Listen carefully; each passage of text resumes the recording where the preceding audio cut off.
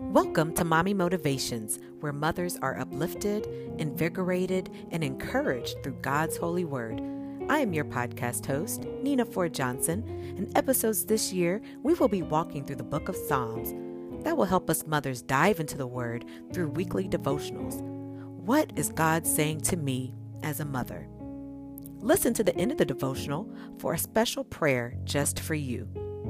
And be sure to share the episode with another mother you may know if God puts it on your heart to do so. You can also leave a review with your comments or suggestions.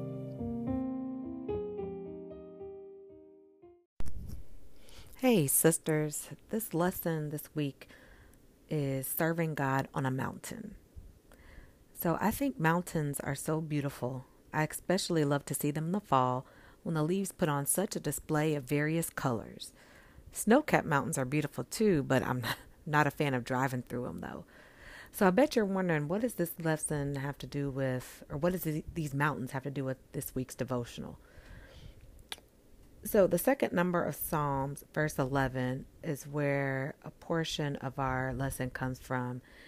And it says just these three words, serve the Lord. I was reading through my Sunday school lesson about a week ago, and one of the background scriptures took me to Exodus chapter 3, verse 12. And this is where God is speaking to Moses from the infamous burning bush on the mountain of Horeb. And Moses has questions for God. He has feelings of fear, inadequacies, apprehension, like we've all felt before. But God gives him great reassurance, telling him that he will certainly be with him. And after he has accomplished the task, which were many, set before him, he will return back to that mountain and serve God. So sisters, we will face many mountains in our life's journey. And some of these mountains will be beautiful and others will be downright treacherous. But one thing I do know is that God will certainly be with you. And when you cross over that mountain, because you will, you'll look at our Savior's track record and see how you continue to serve God. We have to serve him the good times and the not so good times. And to serve God is to truly love, worship, and adore him, no matter what mountains we have to face and cross.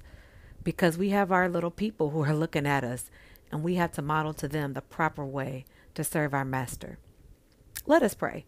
Father, we thank you for allowing us to be here to serve you. We truly love, worship, and adore you.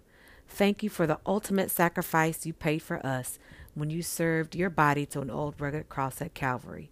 For we know that whatever cross we must bear, we will continue to serve you on that mountain. In Jesus' name, amen.